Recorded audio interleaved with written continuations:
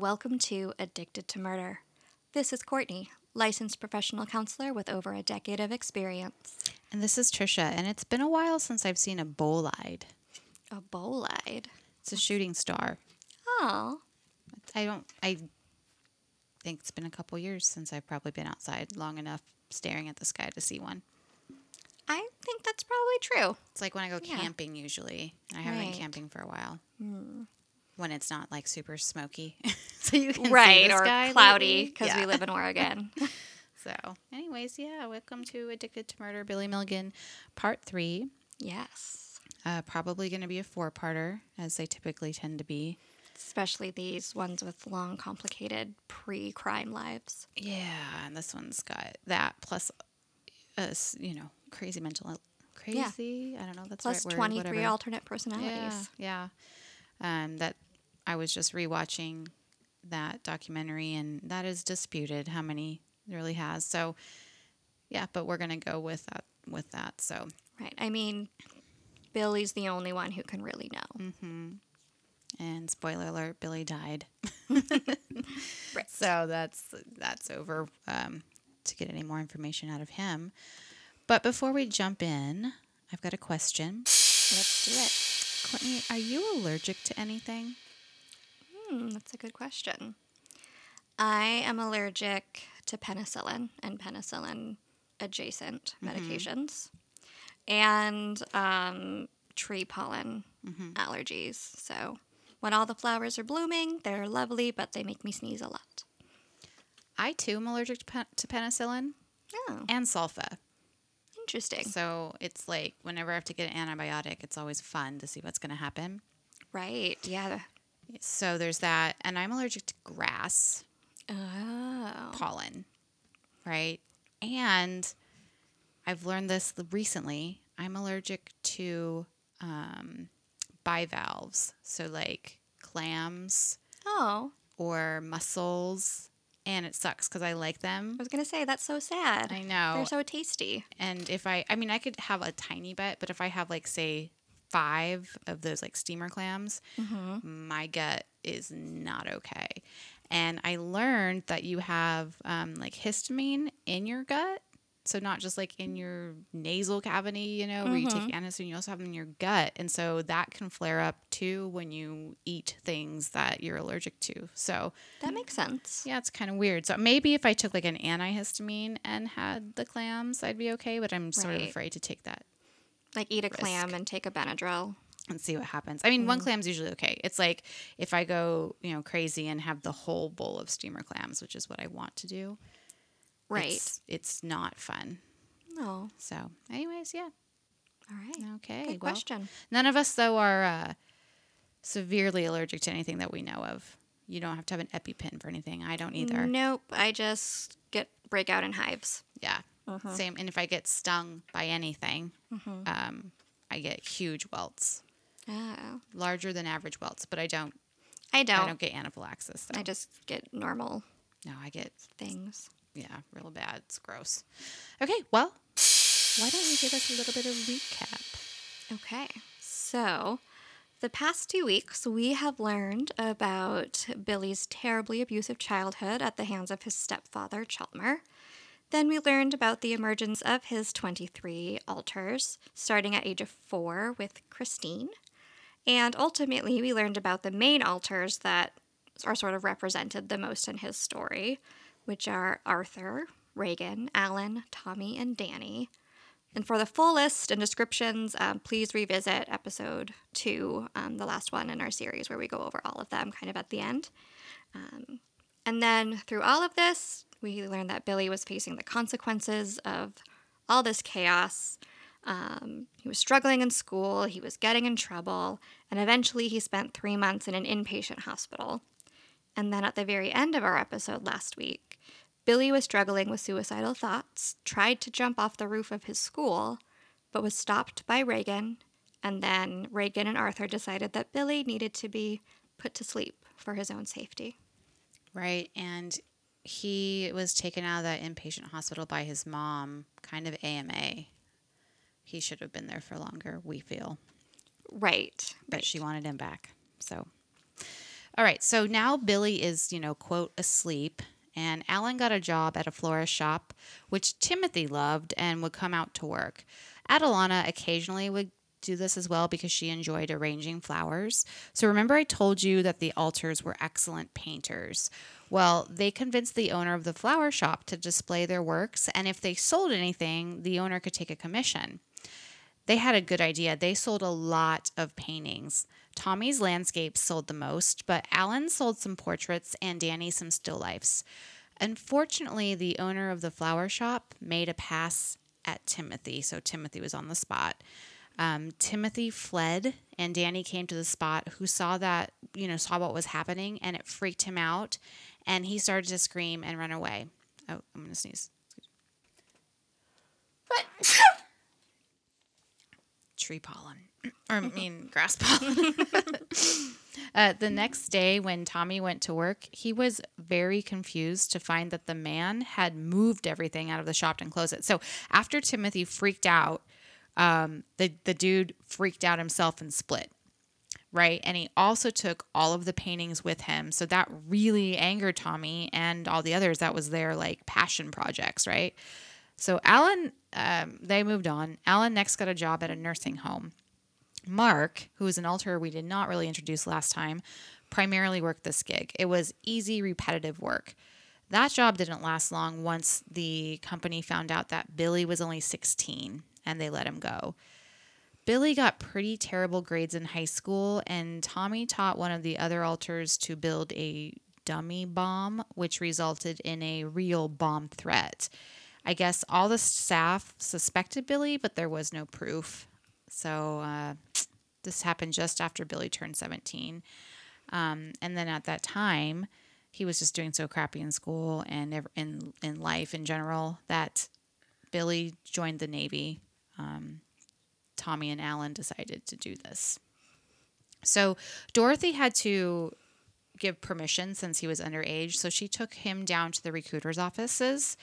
And one of the questions that they asked was if he had ever been mentally ill or in a state hospital. And they told the truth. They said that he was committed for 3 months for hysterical neurosis, which was that diagnosis that he had.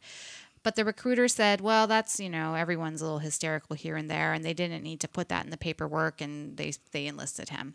So he was cleared, and he started basic training the next week.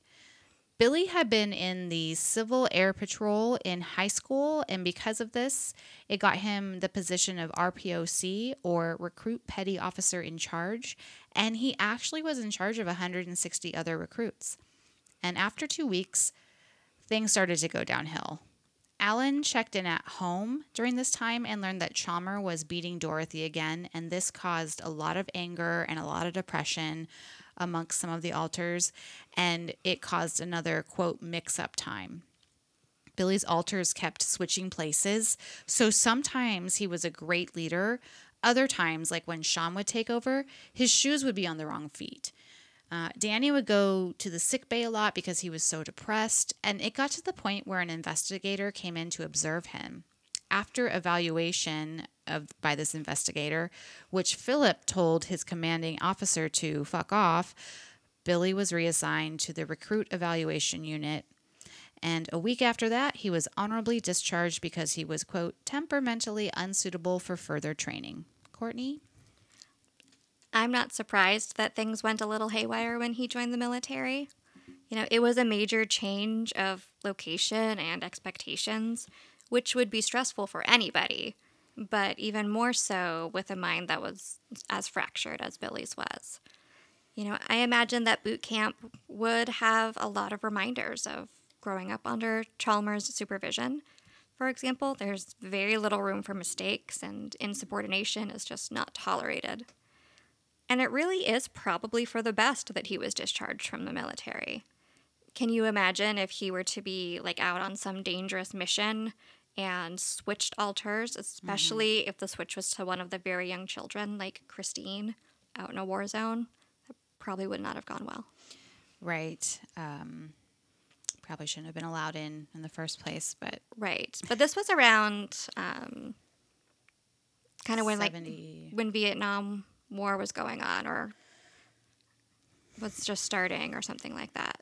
Yeah, they were probably a little bit desperate for Right. their people voluntarily joining the Yeah, that's what military. I'm thinking. When Billy was discharged, he was given a plane ticket back to Columbus, Ohio. But Philip, who was on the spot, had other ideas. He decided to go check out the Big Apple, aka New York City, with a couple others who were discharged as well. And he got on a bus with them to go to New York. Philip, then David, wandered around the city for 4 days, not really having a good time. But then Alan took over. And when Alan saw what day it was and where he was, he became very confused. So he found his airline ticket, the one-way ticket to New York, or I'm sorry, his ticket to Columbus in his belongings, thought he was in Ohio, realized he wasn't. So he was like, crap, and he didn't have enough money to get home. And so he went to the airport and negotiated with the staff at Kennedy and was somehow able, using his, master of rhetoric, to transfer the ticket. He concocted some story. Anyways, they issued him a new ticket to come back home. But he was pissed off about it. Right. It was like, what the hell? So anyways, he did get himself home after all that. And now remember, Billy's still 17. So when he got home, he got another job. And this time it was as a vacuum salesman.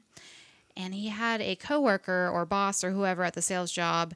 And the guy really wanted to take Billy on a double date. I think he kind of thought Billy had never had sex before, which, Billy hadn't, but one of his alters had, and he was trying to, I don't know, show him a good time. So the guy knew some sex workers, is what I think that they were, and kind of hired them to go out with him and Billy. And it was actually Alan that was there, and he told them that he just wasn't interested. And then a fight ensued between the sex workers and, the colleague of Billy's. And the colleague of Billy's got really pissed off and just left the women in the woods and took off. So I don't know what really happened that night. This is just what Billy says happened, or whomever says what happened. But it was supposed to be Billy's first time with sex workers. He refused. His friend got mad that the women didn't do what he paid them to do, got pissed off, and then just drove away and left them there. So a few days later, both Billy and his work buddy were arrested for kidnapping, rape, and assault. So there was also a rifle in that guy's car, and the women saw it.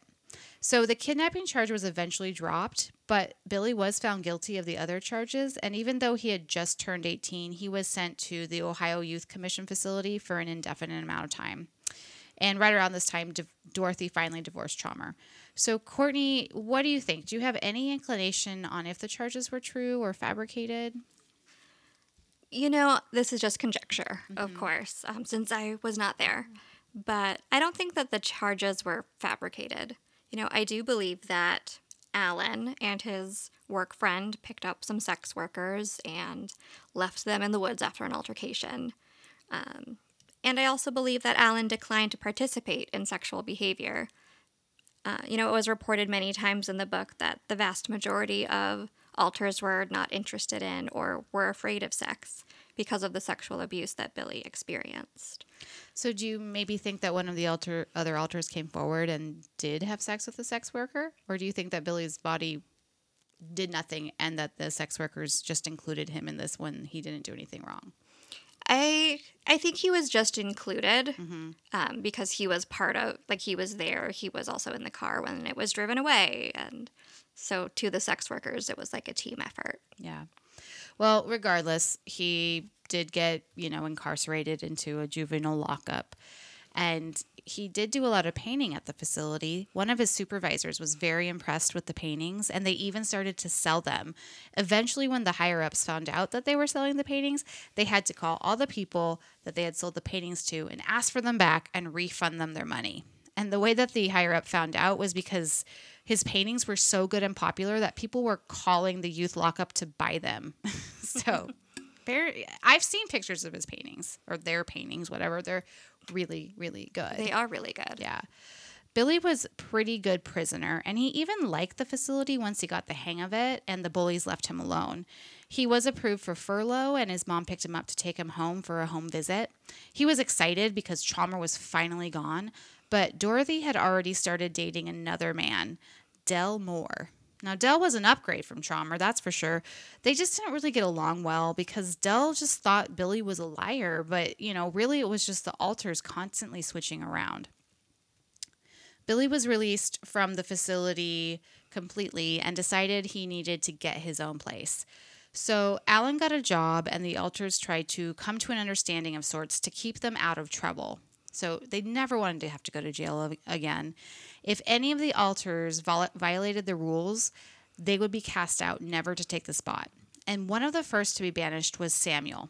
Samuel was the Jewish altar who one day needed money and sold 2 of the other altars' paintings.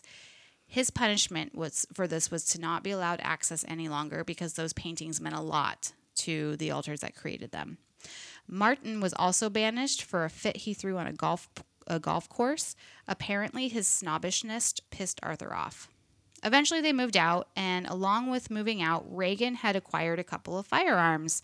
Now, this moving out process was complicated as the child alters were still taking the spot. So Reagan had to have his guns hidden, and safety caps had to be put on all the bottles, including rigging one for Reagan's vodka, as Reagan enjoyed a drink of his homeland. Adelana and April were at odds with each other because they both wanted the kitchen duty, free reign, to be theirs. There was literally too many cooks in the kitchen, it seemed. April was still obsessing about killing Chalmer. This was her plan. Quote, if she could lure Chalmer to the apartment, she would tie him in the chair and burn his body, bit by bit, with the blowtorch. She would keep him awake with amphetamines, and the heat of the blowtorch would amputate each toe and finger, cauterizing it as it did, so there would be no blood. She wanted him to suffer here, before he went to hell. She was also banished for being insane. Courtney, we just went over a lot. Pick apart what you will for us. Okay, well, let's start with something positive, which is the paintings. So something to remember about alters in the case of dissociative identity disorder is that they are not like whole other personalities. They are parts of a whole, the whole being Billy. So the artistic talent started out just as Billy's kind of like innate feature. But the specific styles of painting that the alters did were very specific because they were just one part, which is why they only painted certain kinds of paintings. Now, when it comes to creating the undesirables and banishing the alters that cause trouble for the system and for Billy, this is a really good example of gatekeeping, which is one of the roles that alters can play. We talked about that last week a little bit. And then, with the big change of moving out on their own, making these rules and holding all of them accountable is actually a pretty great protective measure. Imagine if, like, teenage you or I had the ability to banish the most impulsive or self-sabotaging parts of ourselves. Like, how many stupid decisions could we have avoided? Yeah, that's true. There is a whole almost several pages in the book dedicated to what these rules are, but they're pretty basic rules. Don't hurt anyone, keep children safe, that kind of thing. But if you're interested, go ahead and check out that book. Yes. There's a lot of information in there. One day, Kevin came out and wanted a drug fix. And he had a connection he may have met in the juvenile lockup. He worked out a deal with him to deal drugs for money and to get his own supply. He successfully sold the pot he was fronted and made some money. Kevin had been seeing a girl named Marlene. Well, she had been around for a few others as well, but the first time they started to get physical, Adelana forced Kevin off the spot. Now, one of the rules the alters were supposed to abide by was that of celibacy. Arthur told all the boys not to have sex ever, but he didn't tell Adelana, and so she felt it was okay to not follow this rule. So with Kevin dealing pot and Adelana having sex, when the other alters came around and random people were around when they came to the spot, they got really confused and they went into another bad mix-up time. Alan decided it was time to move again. It was just too much. Billy got fired for his erratic behavior and missing work, and Reagan bought more guns. Kevin decided he wanted to get further involved in the dealing business. He went above the guy he had been getting his small amounts from to that guy's boss. Well, there was an altercation, and Reagan had to save his ass. But, excuse me, Reagan impressed this new dealer so much with how he handled his men physically that he gave him a job as a bodyguard of sorts. Quote, in the weeks that followed, Reagan rode shotgun for deliveries of narcotics to various dealers and customers in and around Columbus. During this mix-up time, Kevin and Philip were stealing the spot and doing drugs, barbiturates, and amphetamines, etc. Courtney? Well, this is what happens when only the impulsive and thrill-seeking teenage parts of a person are in control. They make very poor decisions, break the rules, and look for the easiest ways to do things, like make money. Not to mention that drugs and alcohol, which already have mind-altering properties, let alone when they're altering a mind that is already altered and fractured.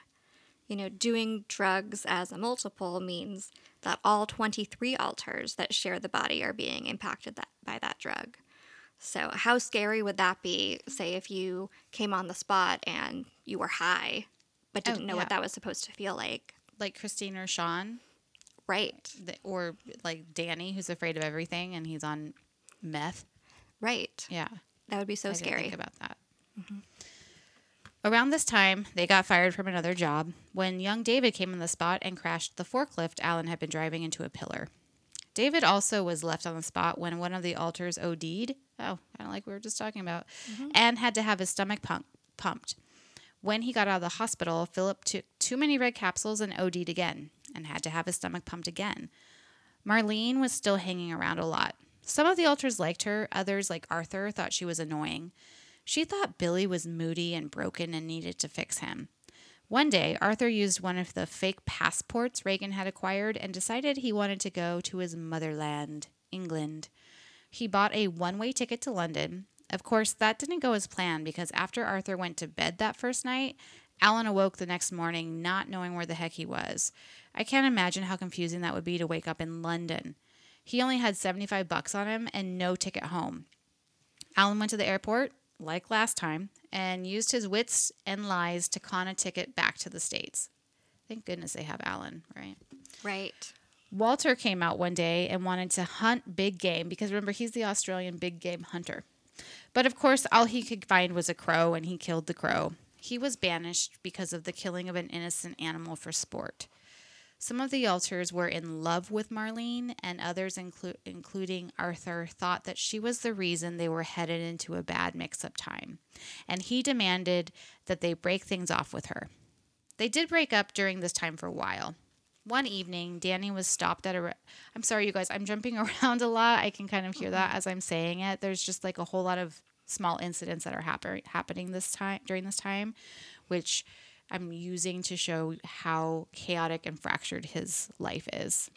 Right. So this is really how the story played out. Yeah. So I'm sorry if it's just like boom, boom, boom, boom, and I'm realizing it now as I'm saying it. But it does seem like a little quick jumps here. But okay. One evening, Danny was stopped at a rest stop to use the facilities when he was nearly accosted by a man in drag. Reagan, of course, came out and put the man down and then might as well just stole his watch. This was the beginning to a new way of making money. Philip and his drug dealer friend began to lure men in at rest areas, then rob them of their belongings. After several of these robberies, Kathy and Jim, so Billy's brother and sister and brother, found some of the men's wallets at Billy's house. They confronted him about it, eventually involving Dell and his mom. They decided to try their best to cover up what Billy had done. One of the alters, Kevin most likely, then decided to help rip off a drugstore and then steal those drugs from the people he was working with. Well, Billy was ratted on and was arrested for the theft of the pharmacy. While awaiting trial, 2 of the people he had robbed at the rest area came forward and fingered him as their assailant. So on March 27, 1975, Billy pled guilty to robbery and aggravated robbery. He got 2 to 5 years at Lebanon Correctional Institution. Courtney? One of the things that Billy talked a lot about in the book was the fear and confusion that he would feel when he would wake up in jail or in an interrogation room with strangers telling him that he had done these terrible things that he could not remember. And, when presented with clear evidence, like multiple people identifying him, he couldn't refute the charges and had no memory with which he could have even tried to come up with an alibi. So it's almost like his only choice was to plead guilty. Well, and this is something I've been conflicted with in this case. Yes, it wasn't Billy who did these horrible things, but it was a part of Billy who did these horrible things, right? Right, and it was Billy's body who did these Uh-huh. things. And it's one of the fractured pieces of his identity that, or two, or whatever, that did these things. So the whole not, when people, if they ever get, not found guilty by reason of insanity, especially in a multiple case, they still did the act, whether or not their core remembers it. Right. So this case is conflicting to me because I don't know. We'll see as we go on. But Right. Yeah, we'll definitely get into that a little more next time. you're right. Well, Reagan was put in charge at the prison, but Arthur got them a job working in the lab with the prison doctor. So he finally got to do what he always wanted to do. Hematology, kind of. He would help do blood and urine counts. Some of the alters did well in prison. Others, like Lee, pulled too many pranks and ended up banished or leaving for good. It was a crazy time, literally for Billy and his alters, and the inmates were unsure what was up with him. He was transferred to different parts of the prison because of fighting and drug charges, cocaine, I believe, at the time, and all kinds of things. But eventually he was paroled 2 years later, in April of 1977. Unfortunately, Billy did not stay out of trouble long. On October 14th, 1977, his real crime spree began. He kidnapped an optometry student at gunpoint from the Ohio State University parking lot. Carrie Dreyer was forced into her passenger seat, and Billy took the keys. She was driven quite a ways, and then Billy forced her to take off her pants and underwear. Quote, "Do you know what it's like to be lonely, not to be held by anyone for a long time? Not to know the meaning of love?" Carrie noted later that Billy's eyes kept going back and forth in like a weird frenzy way. She said that she was consciously trying to remember that for detail. Billy tried to rape the woman, but she had some sort of medical condition that she said made her muscles spasm, and it didn't work physically. So Billy, or whomever it was really pissed, but then changed to sad. He then said he needed money. So she wrote him a check for $400, and they drove around until they could cash it. When complete with all of this, whatever just happened, he left Carrie in the car, and then he just went home. Billy would go on to do this 2 more times, once on October 22nd with Donna West, and then on October 26th with Polly Newton. Those 2 times, though, he would be successful in his rape, and he would also rob the woman as well. Courtney? Well, we'll definitely talk about this all in more detail next week. But when you say that Billy got in trouble and engaged in these rapes and burglaries, part of that is, what's really happening is that Billy's body was definitely doing these behaviors, but Billy himself was not there. At least that's what he claims. And so this is, the part of the story that became famous, that kind of started the whole interest in Billy Milligan and his multiple personalities. And it's what most people remember him for. He was the campus rapist. Yeah. Or the multiple personality rape. Well, he would become. Right. Because his moniker before he got caught, I mean, his spree of doing these rapes was pretty short. It was like a month time. But he did, when they saw a pattern, the Ohio police or whatever, they did call him the campus rapist or whatever. Right. I think was it Ohio State? Yeah. So for a while, a few weeks at least, people were scared because there was someone out there raping people. And robbing them. On campus. So anyways, yeah, so it will be interesting to find out which one or more of these alters is who did these horrible acts. And we'll figure that out next time. Yeah, when we talk Probably about be surprising. the arrest and the trial and everything that happened after. Yeah. So that's it for today.